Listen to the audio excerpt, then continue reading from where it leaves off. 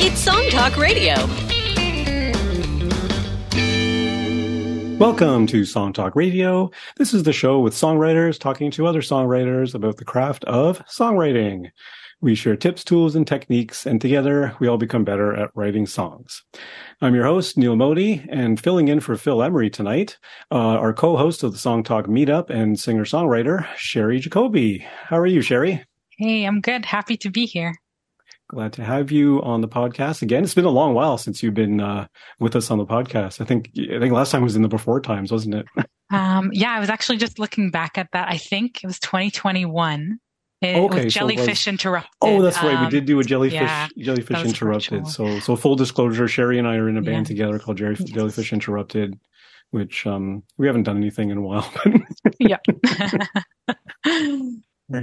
For our listeners, please send your comments and questions to @SongTalkRadio on Twitter, Facebook, or Instagram, or feedback at songtalk.ca, and we'll share your thoughts on the show. And please visit us, songtalk.ca, to see the show post for this episode, to find links to resources we mention, and to download lyric and chord sheets to follow along with the songs that we feature, which you're certainly going to want to do tonight. Tonight, we are happy to welcome back to the show Susan Cattaneo, award-winning singer-songwriter and music educator at Berklee School of Music in Boston. And tonight we're going to be talking about two of Susan's favorite songs and what makes them so great. Welcome back to Song Talk Radio, Susan. Hi, how are you? I'm so glad to be here. Thank you for having me. Glad to have you back, and thank you so much for joining us. And I know that we've done this format of a show where we've featured a long established songwriter on the show who's been writing songs for a long time and has a very deep knowledge, of which Susan is definitely checks those boxes.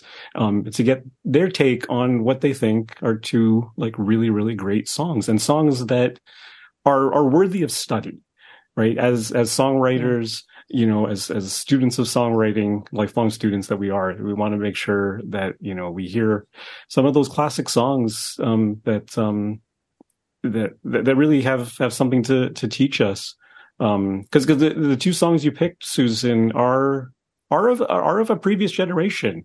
Mm-hmm. And I guess my first question for you is just to slant it a little bit and think, did you contemplate any contemporary songs, or did you automatically go back to picking two songs that were kind of classics? Well, I think that the reason why I didn't choose modern songs is because I kind of feel like these were the people that did this kind of thing for the first time. We've only been in the rock and roll world of music, since Rock Around the Clock, right? Mm-hmm. Which came out in the 1950s, right? Mm-hmm. And so rock music and contemporary music, and as it developed into pop music, has really had a short life. It started in the 50s, kind of exploded with Elvis, and we kind of haven't looked back. And I like to go back to the ones who were the first ones to do it, because I think that they didn't have a template. If you look at somebody who I love right now is Harry Styles. I think Harry Styles is a wonderful, wonderful songwriter. And he uses a lot of these techniques that now seem like, well, of course, his chorus mentions the hook 3 times, or of course his chorus uses internal rhyme, or does something called prosody where the lyrics are matching what the emotional content of the song is. But who is the first person that actually did that? Because I think that is where my interest is, because I think that, that those were the pioneers of the music that we hear today. So that's why I didn't choose a more modern artist. That's what kind of went old school. Okay. Yeah. I also had the thought that maybe you need, at least a couple of decades to really have the perspective on a song to say that this is really something that's long-standing. Is anyone going to be referencing Harry Styles 25, 30 years from now? Maybe, because he's a really good songwriter. Yeah. So maybe, somebody else, I'm trying to think who else is really great. A lot of the really wonderful songwriters are actually writing for others. So I have a former student of mine named Amy Allen, who has written for Harry Styles and has written for Selena Gomez and has written for Justin Bieber. And, so she's incorporating a lot of the techniques that we teach at Berklee now into pop music. So all of her songs are really good because she's a really good writer. So yeah, but it's funny because I love kind of modern music as well. But there's a different focus now, I think, since people started making their own tracks and people started becoming kind of mini producers, at-home producers. Mm-hmm. There's maybe less of an emphasis on lyric and more of an emphasis on rhythm and what we call the musical bed, which is cool and awesome. But that's actually probably a different kind of discussion, because then you would talk about like, how do you build a track? How do you, and that's different than like looking at the actual song by itself alone. A really good example, Bruno Mars's Grenade, right? Mm-hmm. I don't know if you know that song. I love that song. Really awesome. Song. There is a version of him doing that song with just a guitar and a keyboard player. Mm. And it's like one of these like live things. Go and check it out, because it's proof that Grenade has all the bells and whistles of modern pop music. It's got, multiple harmony levels. It's got doubling of the lead vocal. It's got, it's synth buried in there. It's got like probably multiple drum tracks. It's been sweetened. It's got compression on it. But when you hear him sing it live, it's actually just a really good song all by itself. So for me, some of these older songs, they're kind of stripped bare, and mm-hmm. You can't hide behind great production when you only have guitar vocal, or you only have, guitar, drums, bass, and vocal. So that's another reason why I chose these songs. So that makes sense. I love the stripped down versions of really produced pop songs. It's such a great feeling to hear the acoustic version, and sometimes it's even stronger. Oh my God. Well, as I said, like check out Bruno Mars singing Grenade. It's so good. You're like, oh my God, this is a great song, even without all of that other stuff on it. It's so good. Yeah. Yeah. But like you say, the modern sensibility tends to, people dig that stuff. They dig the beat. Yeah. Right, well, and I think, it's serving a different purpose, right? Yeah. So we're in like a kind of a time musically where, it's about kind of like moving your body to music. A lot mm-hmm. of pop music is about kind of like rhythms and feeling it in your body. And I think as a result of that being so present, sometimes the lyric kind of is almost irrelevant. Not irrelevant, because I love lyrics. So for me, lyric are important, but I think they're not as important as the groove right now. Mm-hmm. So, which makes me wonder how Adele gets away with like piano vocal ballad. Mm-hmm. It doesn't fit that formula at all. No, not at all. It really harkens back to an earlier thing. But anyway. Okay, so let's get into the first selection of yours. We'll start with the Joni Mitchell. Okay, sure. Yeah. Canadian content? Yeah. Wait, what? Oh, Canadian, right? Of course. I did that on purpose. Yeah. Well, so how do you want to start? Like, how do you want to do this? Well, why don't you, Susan, tell us a little bit about why you picked this song and what it means to you and what makes it so great. Okay. All right. So there are lots of things. There's so many things in this song. And the song first of all, the song is called Little Green, which is on an album by Joni Mitchell called Blue, which I had, on CD, and I just think it's kind of a masterpiece. It's kind of one of my favorite albums. And this song, it's a little song, right? It's not a big, long anthemic song.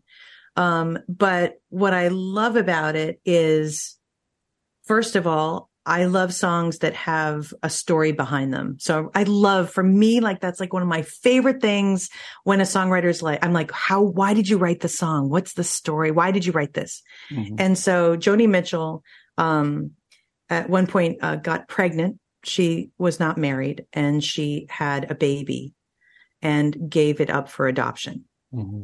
and the baby is named Kelly. So Little Green is from Kelly Green. That's why that's the title of the song. So I love that aspect of it. And it's about a woman making a choice to give up a child for adoption and hopefully for a different and better life than she could have felt like she could have given her. So as a woman, I really think this song is super powerful.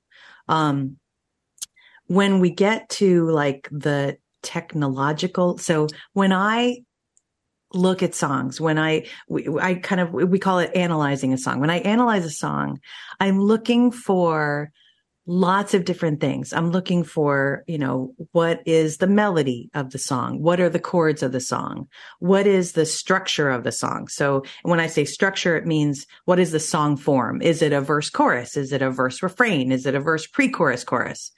And then within that, what is happening to make the song magical and musical? So for me, Little Green is a really interesting song because the title, Little Green, is located not only in a refrain position, meaning it's at the end of the verses, but it's also in the chorus section. So we have her repeating Little Green 1, 2, 3, 4, 5, 6, like it's in there like 10 times. So we know that what the song title is, it's brought really clearly to the forefront. And then she does this really, really amazing thing. And that is she uses internal rhyme. So internal rhyme is when you have a rhyme occurring within the line, right? And so like the rapper Eminem, for example, uses a lot of internal rhyme in his flow. And what internal rhyme does usually is it creates like a knit kind of feel, the song, because when you have an end rhyme, so da da da da da da car, da da da da da da bar, as the listener, you feel like, I'm resolved. I feel good. There's no tension. It didn't build up anything for me. It was like bar and then it was car. I don't need to worry about that at all. And what happens with internal rhyme is that it kind of puts the rhyme in a different place than you expect it to be. So in that example, da da da da da da car, da da da da star, da da da da da, and you're like, oh wait, I heard a connection in there that was unusual, and that's what this song does throughout. So I'm going to kind of talk the lyric, I guess, is kind of a good way to do it. Or, anyway, the first line is born with the moon in Cancer. Choose her a name she will answer to. So we have Cancer and answer to. And so does this little this little thing where you kind of feel like it's resolved, but it keeps going, right? And then call her green and the winters cannot fade her. Call her green for the children who made her little green. Be a gypsy dancer. So dancer rhymes with cancer, which was the thing that we started with. Yeah. So it's this beautiful thing where like Cancer rhymes with answer. And then we have these other two lines, will fade her, made her, dancer. So it's this beautifully self-contained verse. And what's cool about this for all you songwriters out there is that you could actually chart this out on a piece of paper and write a song using this same rhyme technique. And it's really cool. It's really different. Another song that has that in it, just a little side thing, Tangled Up in Blue by Bob Dylan does the same thing. Has like an internal rhyme occurring right before the Tangled Up in Blue. It's super innovative and not what you expect. Then we have second verse. He went to California, hearing that everything's warmer there. So California and warmer, we're hearing the AR of that. And then, so you write him a letter, say her eyes are blue. He sends you a poem and she's lost to you, Little Green. He's a nonconformer. California, warmer. It just does the same thing.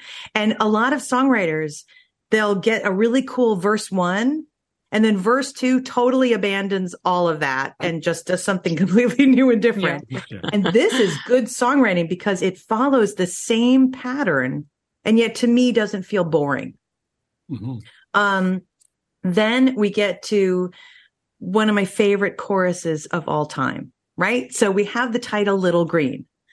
And so what is Little Green? So Little Green is obviously a little girl in this song, but then she uses metaphor to describe what little green is in such, for me, like, oh my God, listen to this chorus. So just a little green, like the color when the spring is born. I mean, that's great. There'll be crocuses to bring to school tomorrow. So crocuses tomorrow. Keep that in mind, rhyme-wise. Just a little green, like the nights when the northern lights perform. The northern lights perform. They're not just shining. They're performing.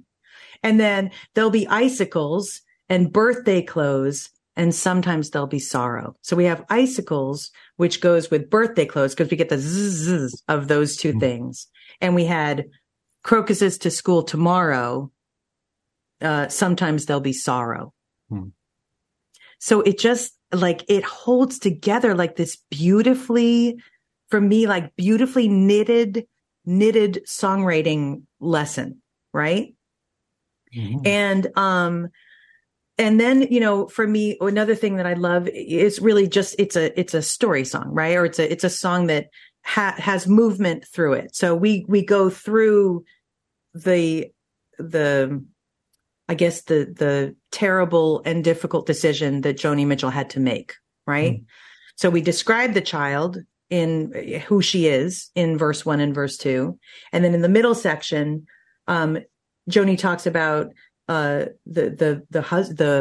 father of the child. And she says, where is it? Where is it? Oh no, she writes him a letter. That's also in verse 2. And then verse 3, we get her perspective. And I think for me, this is like super touching. She goes, child with a child pretending. So she is the child who has a child pretending, weary of lies you were sending home. So pretending, sending home, get the same thing. Cool. So you sign all the papers in the family name. You're sad and you're sorry, but you're not ashamed of little green. Have a happy ending. So pretending, sending, happy ending. And then we go to the chorus again. So for me, like this is just, I love the way it's constructed. I love the fact myself personally, I love songs that have strong visuals. And so this song has that. It has so many strong visuals in it. I also love songs that are, you know, I get a lot of students who say, hey, you know, I don't want to write anything specific because I want everyone to be able to relate to my song. So I'm going to be as generic as possible. Mm-hmm. And I am not a big fan of that because I think that what happens is that the more generic you are, the less opportunity you have to paint a picture for your listener and to give them a chance to walk into your world. I think of songs like it's like a Star Trek holodeck, you know, where there's like a door and you open into and you step into somebody's song. And I want to be able to see stuff. And if I see stuff, I can put myself in their shoes and experience that song for them. So this song does that, I think, in a beautiful way. It really there's so many details in here. I just love, you know, we know what year she's born because she was born with the moon in Cancer. Like we know that about her. We know that the father of her father went to California, Joni Mitchell's baby daddy. And then, as I said, going back to the little green, the color when the spring is born, like the night when the northern lights perform. I mean, it's just a little green, right? When you think of the northern lights, it's not like green. It's like just a little green in the sky. And I think like that is a beautiful way. So another thing for songwriters, is to think about like, if you were going, so these things they're similes. So it's like just little green, like the color when the spring is born, right? Like. So we're similes. So if you had a title, what could you say it's like? That could be a way to build a chorus, right? So, I hate you like the way that the sun hates the rain. That's a very lame answer, but like something else. Do you know what I mean? So you can use simile in your chorus in the same way that Joni Mitchell did, and come up with like a really cool way to kind of describe whatever your title is. And I guess that's like, for me, the beauty of songs and songwriting is that, I can take someone's song that I really admire and be like, what is the magic there?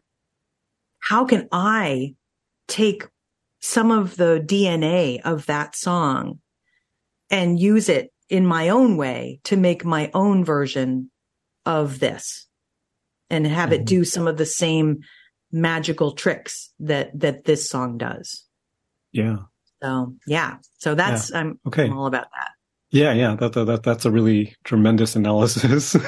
Is that too much? No, absolutely not. It was great. It's great because there is a lot to it, and it's interesting that you point out those things, because like I had never heard this song before you sent it to us, and and I've always found Joni Mitchell to be, like you say, a very fascinating and unique songwriter. As the few songs that I've heard with like these really, really interesting melodies. And I'll be honest, I didn't notice the rhyme scheme in this thing. But now that you pointed out, it is really interesting, because you can only imagine if everything was perfectly rhymed at the end of each line, it would come across much more positive and much more sure and much more, much more poppy, which would, in a prosody sense, would not reflect the content of the song. So it's the sort of move that the way that the language is crafted, the way the melodies are crafted, all points towards the emotional content of the song, and that's very evident and strong. And even if you don't recognize consciously those details, they are there. Yeah. And if it was perfectly rhymed, you wouldn't get the same feeling. Right. Well, and the other thing I think, and that's totally, I'm totally into like what you said, because I think for me, by having this internal rhyme that like continues on, it's like a tag every single time we say the rhyme, but then we keep going. It gives this feeling of lingering. I don't know. That's how I feel like the song, like we're lingering in this moment. Leaves you hanging. It does. And it doesn't resolve. Yeah. And you certainly have this sense of, someone's decision, how difficult that must have been. I don't feel like she was like, well, bye. Nice knowing ya. Here's my baby. Take my baby. Bye. Good night. Like, I really get the sense of like a woman's regret, a woman's, kind of longing for knowing that she cannot provide the kind of life for her that she would want to, but still tied to her. And I guess that they reconnected, when Kelly got older, and, they're in touch now, which is good. So, yeah. Okay. Yeah. Well, yeah, Sherry. Oh, I was just going to say, that's what really touched me about the song. I think the tension of just the sorrow of it. And she literally mentions the word sorrow and just how hard it was for her, but also the beauty of it, this hope of a happy ending and knowing that maybe it's for the best, that she could have a better life. But then the incredible sadness, like she holds that tension really beautifully. Yeah. Lyrics. Yeah, absolutely. Okay, let's take a listen to Little Green by Joni Mitchell, and then we'll talk about it a little bit more.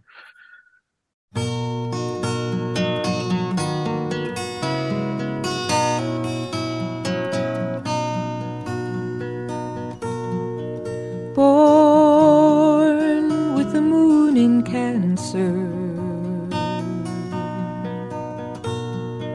choose her a name she will answer to. Call her green, and the winters cannot fade her. Call her green for the children who've made her little green.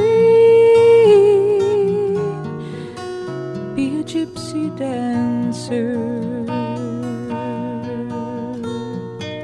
He went to California,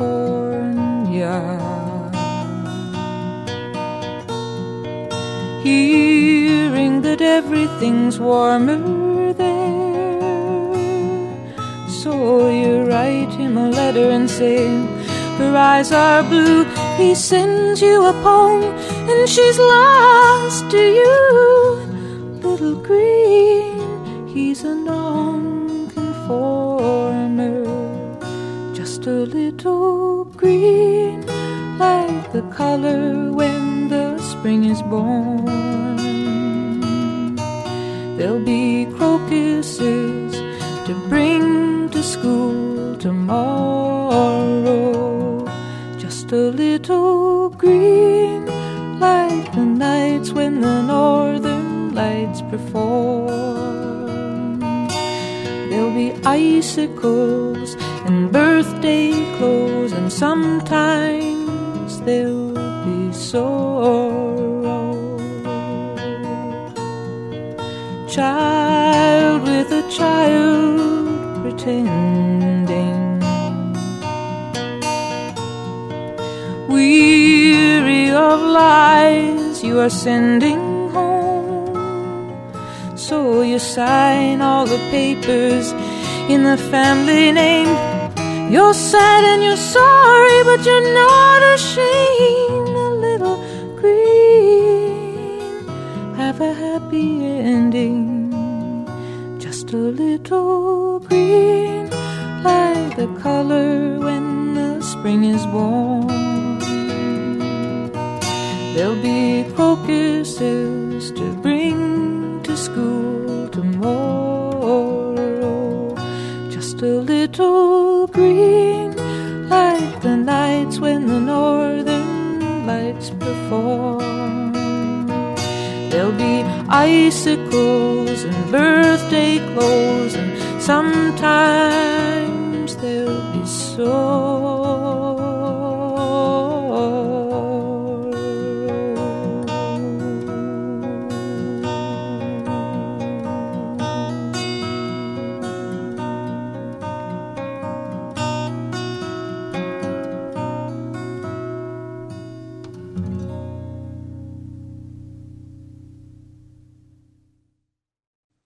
Okay, that was Little Green by Joni Mitchell.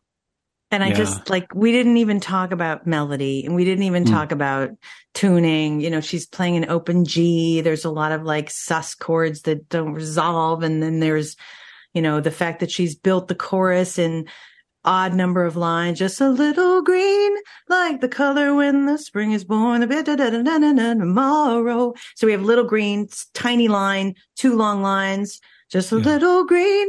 And the highest point in the song, which is normally the chorus, is actually in the back half of the verse. So that's really different and really interesting. So I'm sorry, we didn't even talk about that, but explore that too. Well, yeah, I mean, I'll be honest, that's the thing that's always fascinated me about Joni Mitchell is the attention to detail in the melodies and how they're so unique and so interesting. But I'll be honest, I do find I do like her songs that are more highly structured. This song is very kind of meandering, and like you say, like lines kind of extend and lines are shorter, and it's a lot looser in terms of the patterns, in terms of the structure. There is, you know, a high degree of repetition there, but you know, I tend to prefer the ones that are more highly structured. That being said, the melodies are still fascinating. She's got such an expansive range, and you're right. She doesn't put the money notes exactly where you'd expect them. They're kind of, they're consistent, but they're in unexpected locations. And it's like, that was different and interesting, you know, and but learning about the emotional content of the song, it does make me wonder, like, you know, for her to just flat out talk about this with somebody after she experienced this trauma, it might have been too hard for her to express that way. And this is an amazing way for her to inject all that emotion and put it out this way, and then make other people cry. Well, and if you think about the fact that, so, what what you're feeling as meandering, like comes straight into focus every time we get to the hook. Just a little green. Yes. Nothing surrounds that. It is the same melody every single time. So she could go anywhere she wants to go, but as long as we get there, every single time we hear the chorus, I think that grounds the song. Absolutely. Right? Yeah. Definitely. Yeah. I love how the chorus ties things together, like thematically, and just the contrast of the verses. You talked about specific versus universal, right? The verses are so specific and really paint the story. And then there's this magical lift to this other world in the chorus where now it's a metaphor or a simile, and it just feels like another world. And then we're back to just the most specific feeling, like signing the papers, things like that. And then back to the magical lift. So that contrast is really cool. Yeah. And if you, I mean, even like modern day people who are revered in kind of the Americana music, Jason Isbell or Mary Gauthier, definitely borrowed from this style of songwriting. So this like detail list oriented thing. It's really effective. Yeah. So it just brings to mind, we had a guest on the podcast just a couple of weeks ago, Civil Ray. She's a local Toronto-based singer-songwriter. And in a lot of ways, she has the same kind of approach to melody, like very expansive, very not sing-songy in kind of a nursery rhyme type of way, like that reaches these interesting, different, unique places. And yeah, it's not that anyone doesn't do that anymore, but like we were talking about earlier, like like modern songs, like it's almost a default that you rhyme every line at the end, and the same number of syllables and the same number, like you want consistency, structure, and I fully admit I'm kind of brainwashed in that sense. I want to hear that. Right. And I don't dig it when you're not doing that. It's like, where are you going? Do you like, have you heard Madison Cunningham? No. Oh, I like her a lot. You should check her out. She's kind of like a new thing. And she's really great player, great singer, great songwriter, really interesting melodies. Super, Well, I mean, and again, it's the sort of thing where it's easy to get used to a song that's highly structured. It's not as easy to appreciate a song like this. It does take a few listens and someone like you, Susan, to analyze the Jesus out of it and notice all the wonderful details in it. Because even when we listen to it again now, I'm like, okay, now I'm appreciating it more, just from what you had said about it. And again, just hearing it, for now, like probably the fourth time now. Yeah. It's starting to grow on me. It is starting to grow on me. No, I liked it from the first time I heard it, but now there's a new appreciation knowing the internal rhymes that I also did not notice the first two listens. So it's really cool. And now I'm thinking of Just a Little Green. Imagine that was the tagline at the end. That would feel much more resolved, right? But the fact that it ends with There'll Be Sorrow does give it this so much more unresolved feeling. Yes, totally. Absolutely. Yes, I agree. Yeah, there was a lot of tension in this song, actually. It's not resolved at all. Right. Yeah. Amazing. Okay, let's move on to your second pick, Susan. And this one, of course, is much more sing-songy. I know. It's all those things. Yeah. It's all like those things, it rhymes everywhere you think it's going to. And not say that's better or worse, but and undeniably, it is easier. Oh, yeah. Definitely. It's way easier to access. Like, okay, I'm snapping to it. I'm grooving to it. Yeah. It's all good, right? So, okay. So why don't you line this song up for us? All right. So I have chosen The River by Bruce Springsteen as my second song to talk about. And I think, so let's talk about Springsteen in general. So Springsteen, it's almost like there is a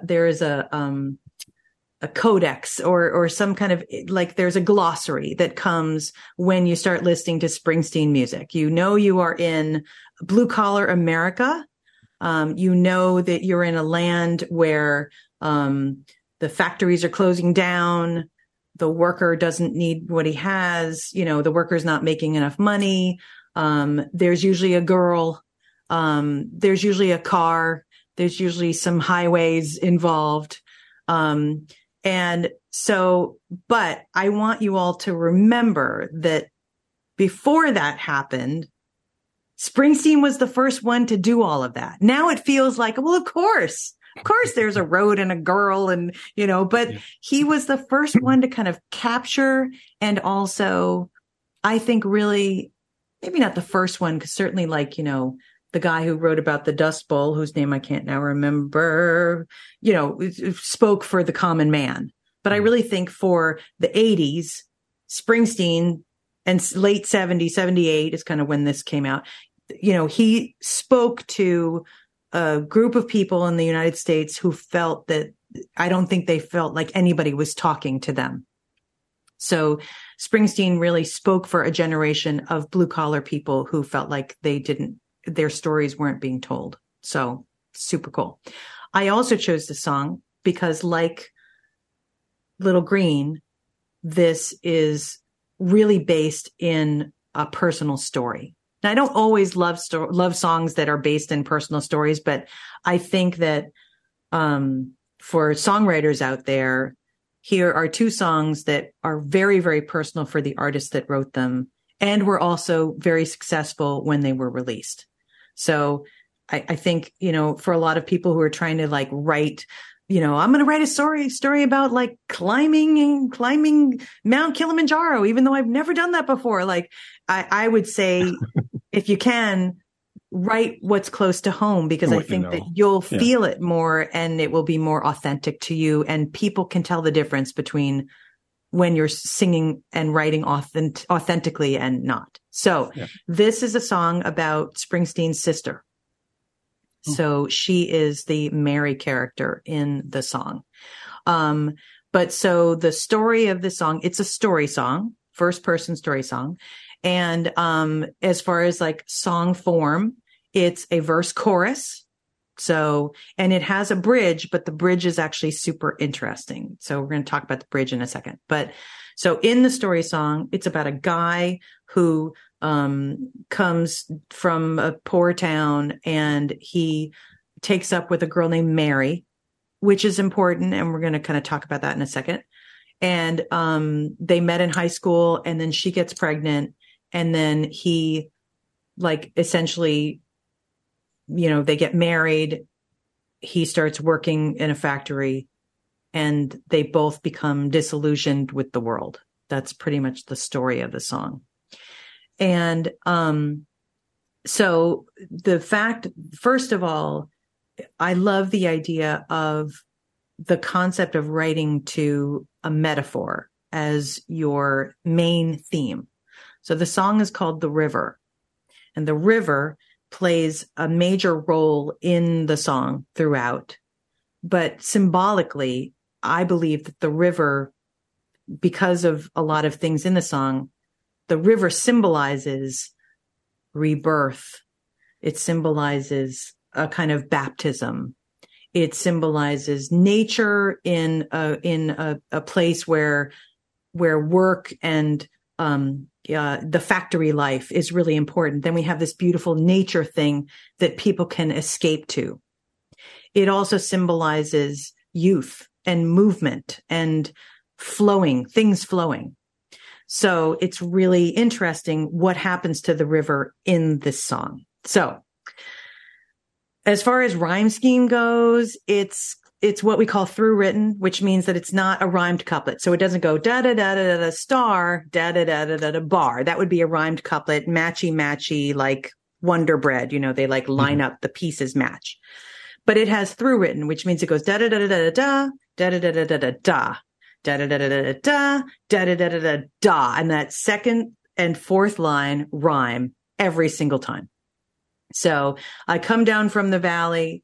I come from down in the valley where, Mister, when you're young, they bring you up to do like your daddy done. So we have that going throughout. That doesn't ever change in the verse. Me and Mary, we met in high school when she was just 17.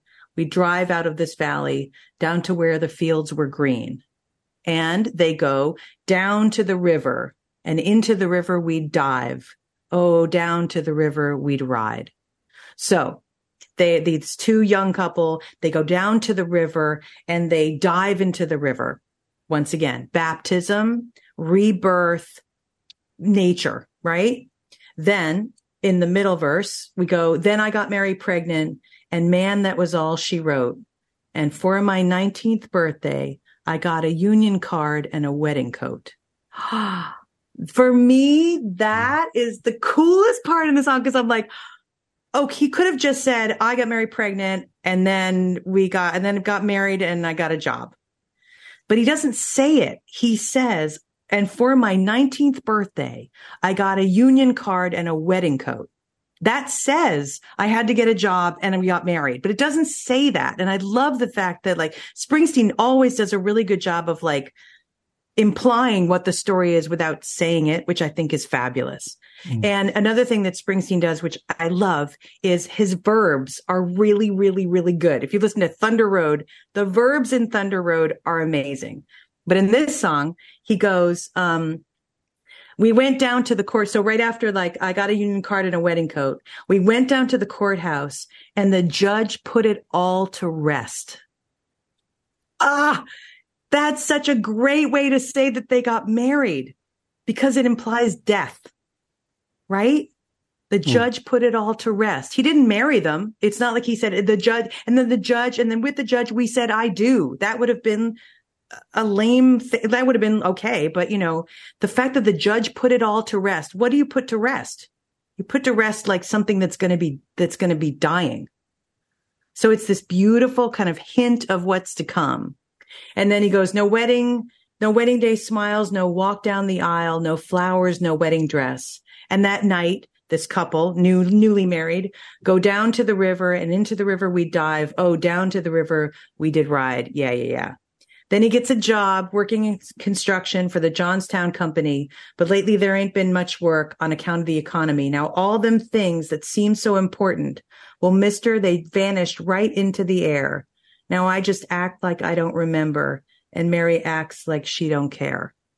So we're like, right. It's not going well. These two young people who were so alive and vibrant and flowing, right, with creativity and potential in their life are now stuck in this marriage. And then we change tempo.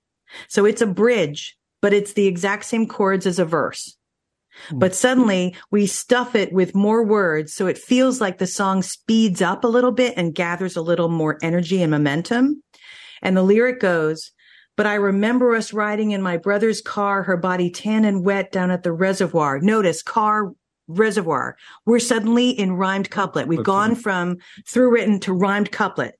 And then at night on them banks, I'd lie awake and pull her close just to feel each breath she'd take. Now those memories come back to haunt me. Highest part in the song. Memories come back to haunt me. Really, like, it's angst filled, right? They haunt me like a curse. Is a dream a lie if it don't come true? Or is it something worse? That for me. So that's a really deep, deep, deep thought, right? He could totally have put that in the chorus because it's a kind of statement thing. But then I think it would have felt so intense and like heavy handed. But by putting it in this bridge, sneaking it in at the end, he gets the deep, profound meaning of the song kind of tucked in right in the back. Then after this fast moving bridge that's with the same chords as the verse, we go back to, he goes back to the river, and the lyric goes, that sends me down to the river. So is a dream a lie if it don't come true, or is it something worse? That sends me down to the river, though I know the river is dry. That sends me down to the river tonight. Down to the river, my baby and I. Oh, down to the river we ride. So we have a character named Mary, Catholic, Virgin Mary. You can't not pay attention to that. Baptized in the river, married, unhappy, terrible job, terrible prospects, stuck in a life, and the river dries up. So for me, the idea of like taking the song from kind of like potential to desolation at the end is really effectively done. Now, unlike Joni Mitchell, Springsteen is not a great melody guy, not a great chord guy. I mean, it's like we're not finding complexity in the chords. No. We're not really finding complexity in the melody either. But what that does, by writing a simple melody and a simple chord structure, it allows the lyric to step forward and be the shining star. And, you know, so I love this song for all those reasons. Right on. Yeah. Sherry, any thoughts there? Yeah, I just love the line, is a dream a lie? Is a dream a lie if it don't come true, or is it something worse? And it just clicked while you were talking that the sentence kind of continues, that sends me down to the river. I didn't make that connection before. Yeah. So it's really cool. Yeah, because structurally there it's very separate. It's almost first into chorus thing that makes it seem structurally like it's a separate thing, but it's cool that that's indeed connected. Yeah, I would even say he's maybe not as unique and interesting a melody writer, but certainly hooky. I don't know hookier, but certainly hooky enough that it's memorable.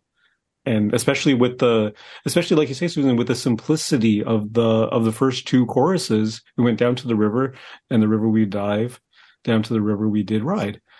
And without any, you know, it's not very profound. It's just setting up the metaphor, right? And you read into it what you will. Because I mean, the river as a metaphor, I don't know how overdone that is. I can think of now 3 songs at least that I know of that use the rivers and for completely different metaphors. Yeah. Right. So there is that. But just a solid song because, like you say, the chords are very simple. The melodies are simple. That doesn't make them bad. Right. But you know, it really sticks with you. Okay, shall we take a listen? Sure. Let's do it.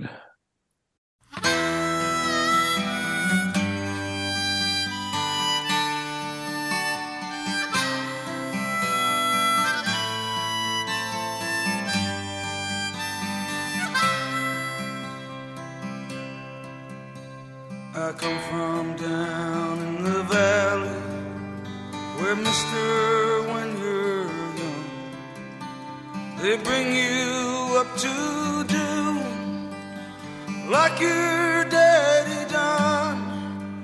Me and Mary, we met in high school, and she was just 17. We drive out of this valley down to where fields were green. We go down to the river, and into the river we dive. Oh, down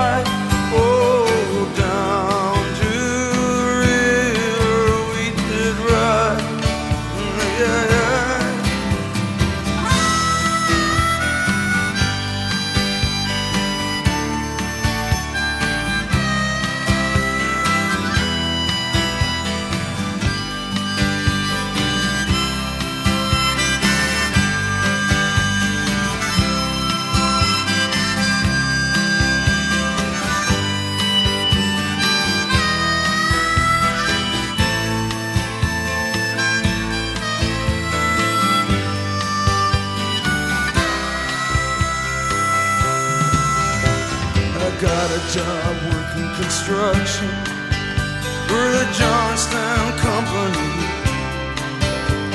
But lately there ain't been much work on account of the economy. Now all them things that seem so important, well, mister, they vanished right into the air. Now I just act like I don't remember. Mary acts like she don't care. But I remember us riding in my brother's car, her body tan and wet down at the reservoir. At night on them banks I'd lie awake and pull her close just to feel each breath she'd take. Now those memories come back to haunt me. They haunt me like a curse. Is a dream alive that don't come true? Or is it something worse that sends me down to the river? Oh, I know the river is dry. That sends me down to the river tonight. Down to the river, my baby and I. Oh, down to the river we ride.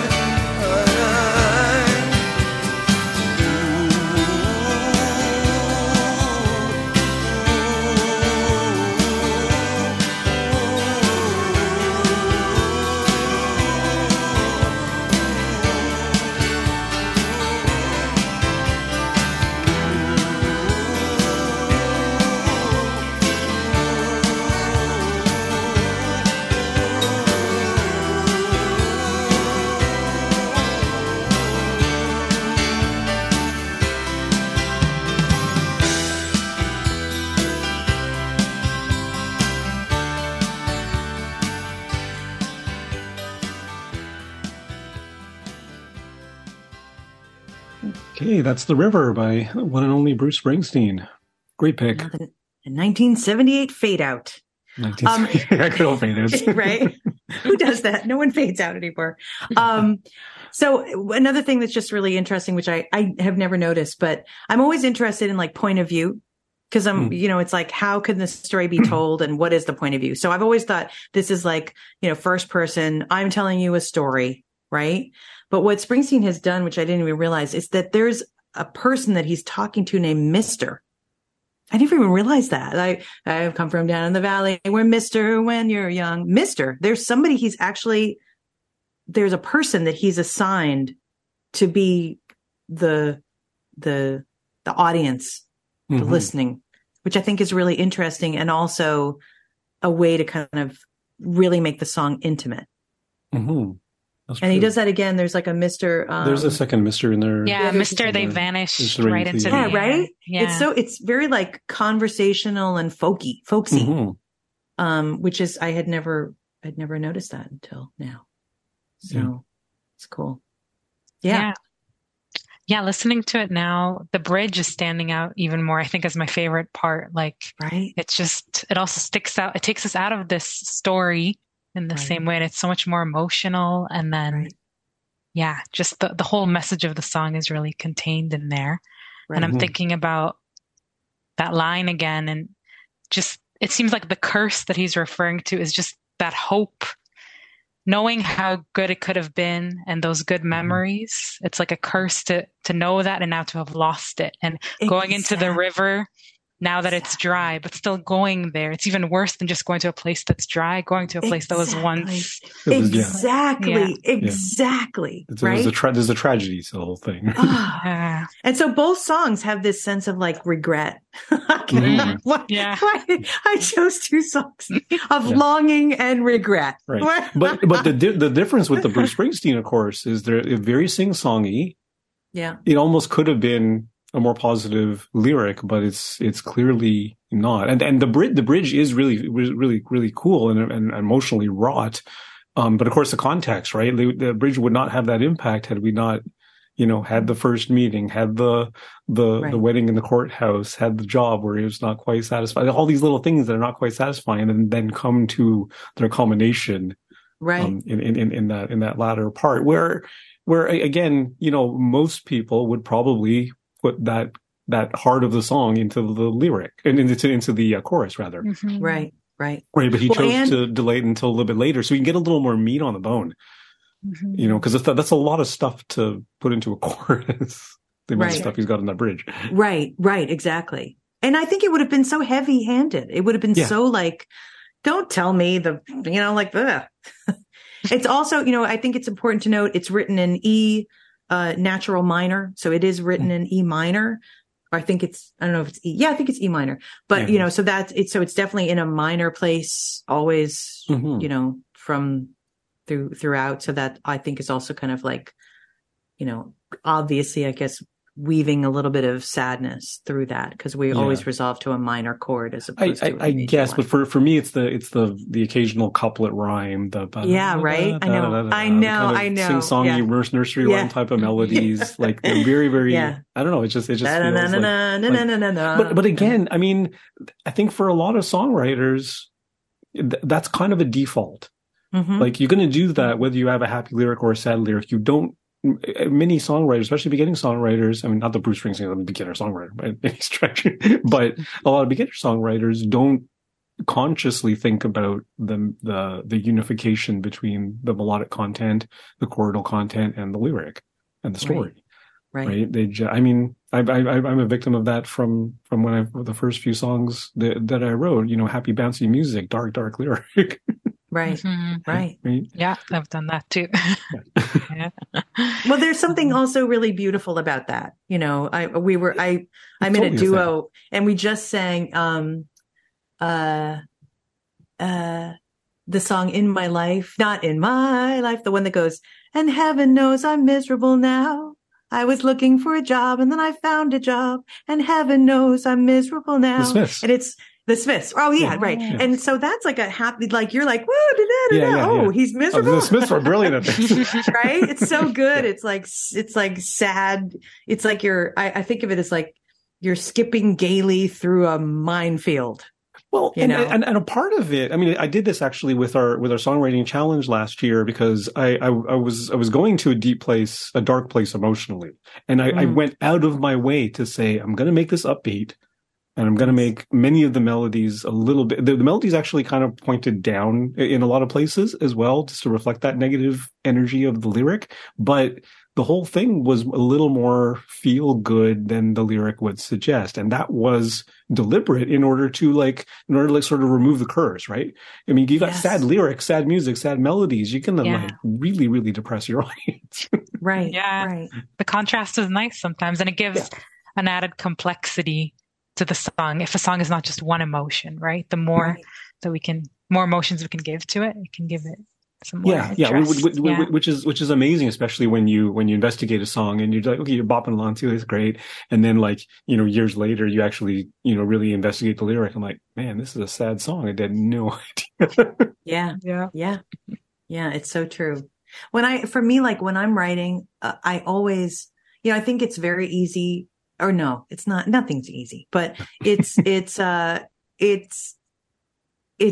sometimes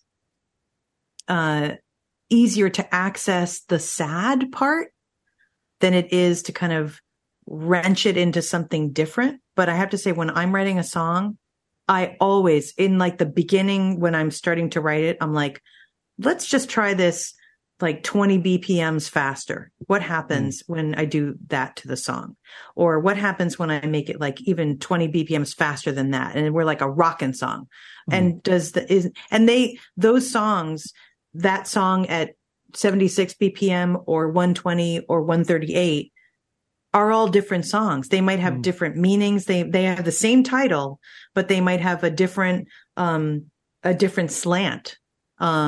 I've done this with my students where I'm like, I took a hook, like watching the rain come down. Right. And so initially we wrote it at 76 BPM, and it was like a blues song. It was like watching the rain fall down. It was like sad, and there was a piano and upright bass and that. And then I like changed the tempo to like 120.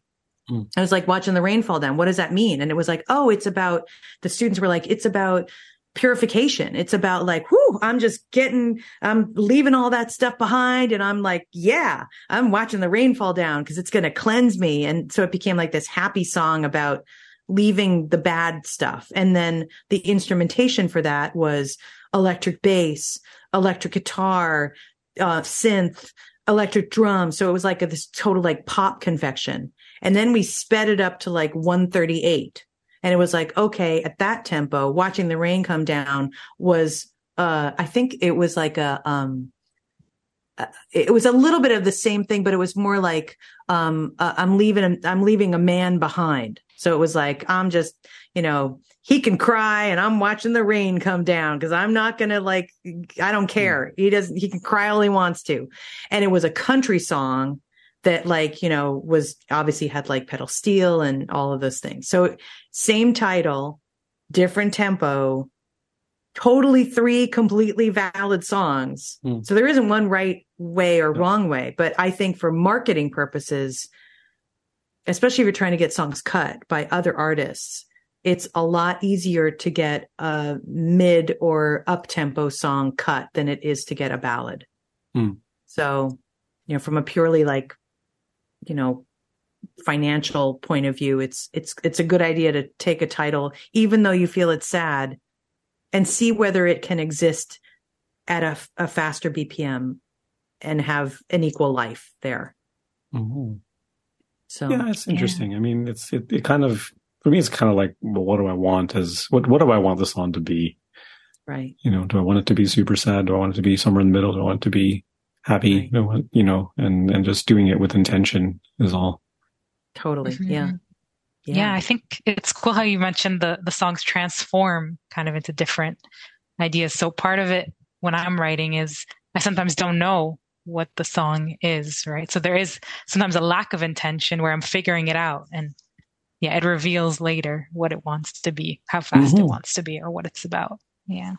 Well, and for me, it's like I'll end up, God, I was writing this song. I don't know if it's the one I played when I was on your guys' show, but there's a song I wrote called Blackbirds. And that was the one. Oh, it was. Yeah. And I was just like, I was based on the nursery rhyme of 4 and 20 blackbirds. And I just wrote. It was like a Leonard Cohen song. It had like 45 verses. And I wrote like all the blackbirds. There were literally 24 blackbirds. Every single blackbird had like a thing and a name. And oh my God, what the heck? And I hated the song. It's like, this is like I've done a terrible thing to this really cool idea. And it was actually, I guess I needed to write all of that blah, blah, blah to be able to throw it all away and just keep the lines that really meant, and like actually giving the song space. But I think I needed to write, whatever, the whole series to get to like whatever the haiku was that it ended up being. Yeah. So and sometimes you need that. You need to take the song to its extreme in one direction to only to find out that that's not the right direction, and that really pulls you in the right direction, and sort of illuminates the right direction to go into. It's kind of process of elimination, almost. Maybe we can't do this. We can't do this. Okay, this must be the right way then. Right. And isn't that such a painful and awesome experience? It can while you're writing it, aren't you just like, ugh? Yeah. Especially if you save those earlier drafts, like you record them and stuff, and it's like, man, what was I thinking? Yes, I know. I know. It's so true. But that moment when it clicks is really good. Like I remember writing some song where I was stuck on the verses. I kept writing these horrible verses, and then something switched in my brain. I realized it's a chorus. What I've been trying to write as a verse actually makes sense as a chorus. So that moment is just so nice. But it's really painful to get there sometimes. Yeah. I'm actually revisiting a song I wrote more than 10 years ago now, and I never finished it, so to speak. And listening to it again, I was like, man, that's a bad chorus. It was just, the melody was clunky, and I literally just jettisoned the entire chorus, rewrote it with a much more concise, catchier, more centrally focused thing. And I don't know if I'm happier with it. I haven't decided yet, but I think I'm happier with it. Yeah. But it's interesting to have sat on a song for so long, and it's like, how can I put some new energy into this thing and make it something better? Yeah, it's so true. I mean, I'm trying to think of like, so I wrote this song one time that, I liked the chorus, but the verses were all like, I don't know. I didn't believe it. And if I didn't believe it and I'm the songwriter, nobody else is going to believe it. I was just like lost. It was so metaphorical. I don't know what I was saying. And I normally, because I kind of work hard on my songs, and when I finish them, I feel like I've finished them. Like I don't usually go back and revisit it. But this one, I was like, dang, that chorus was really good. And I really didn't do it justice with the verses. And so I kind of sat back, and I normally write the melody while I'm writing the words. Like those are the most successful ones where that's kind of going along at the same time. But this one was like, okay, I hated what I did for the verses. And I was like, what do I really want to say in the verses? And I was like, I really want to show some visuals. So I just wrote these like super visual long lines that rhymed at the end, but they were really interesting and kind of different. And then I was like, okay, I got to put a melody to this. And I liked it so much more because it was visual. It told the story better. It supported the chorus better. And then the chorus could be all like, it had a hook in it, but it could be a little more metaphorical because I'd put all of what we call furniture. I'd furnished the verses really well, I think. So, yeah. Cool. Nice. It's a cool way of looking at it, furniture in the verses. Yeah. I always like that. Okay, I think that's about all the time we have. It's been a great conversation, and so glad you could bring those songs to our attention, Susan, and for our listeners too. For anyone who hasn't heard them, I'm sure many of our listeners have already. I'm like sharing that. So special thanks to Susan Catania. Where can our listeners hear more about you and your music? SusanMusic.com or Susan C Music on Instagram. I actually have a new single coming out, hopefully in June. And I'm so excited. I recorded it with a string quartet. Oh, wow. Cool. And it sounds like a James Bond song. And it's really, I'm so excited about it. So it's called Elegy for America the Beautiful. It's a little political, but that's okay. Sounds like a protest song, right? maybe a little bit. Yeah. Okay. And we want to hear from you, so please send your comments on Twitter, Facebook, or Instagram to @SongTalkRadio, or send us an email, feedback@songtalk.ca. And be sure to check out our YouTube channel for live performance videos and full episodes. Subscribe today to the Song Talk Radio podcast on your favorite podcast provider. And you can find links to all the products, books, and web services we mentioned on the show on our resources page. And wherever you are in the world, please join us online via Zoom at our next Song Talk meetup. It's free to join on meetup.com and free to attend the meetup, bring a song and a lyric sheet, and get constructive feedback from other songwriters. Stop by songtalk.ca for the link. And stay tuned. We will be returning to the Transac in downtown Toronto very soon for the return of our in-person meetups, as it was in the before times. But for anyone who's not in Toronto, do not worry. We will still be running online meetups as well. We're going to be doing a hybrid model there. You can follow me at neilmodi.com. Sherry, where can people find out more about you? You can find me at sherryjacoby.com and also Sherry Jacoby Music on Instagram. Awesome. And Susan, your favorite social media platform, I'm guessing, is Insta. You mentioned your Insta. Yeah, Insta or Facebook. Yeah, those are the two places you can find me. Okay, thanks for listening, everybody. Be sure to stop by the website, songtalk.ca, to browse past shows and find out how you can be a guest. Thanks for tuning in, everyone, and keep on writing.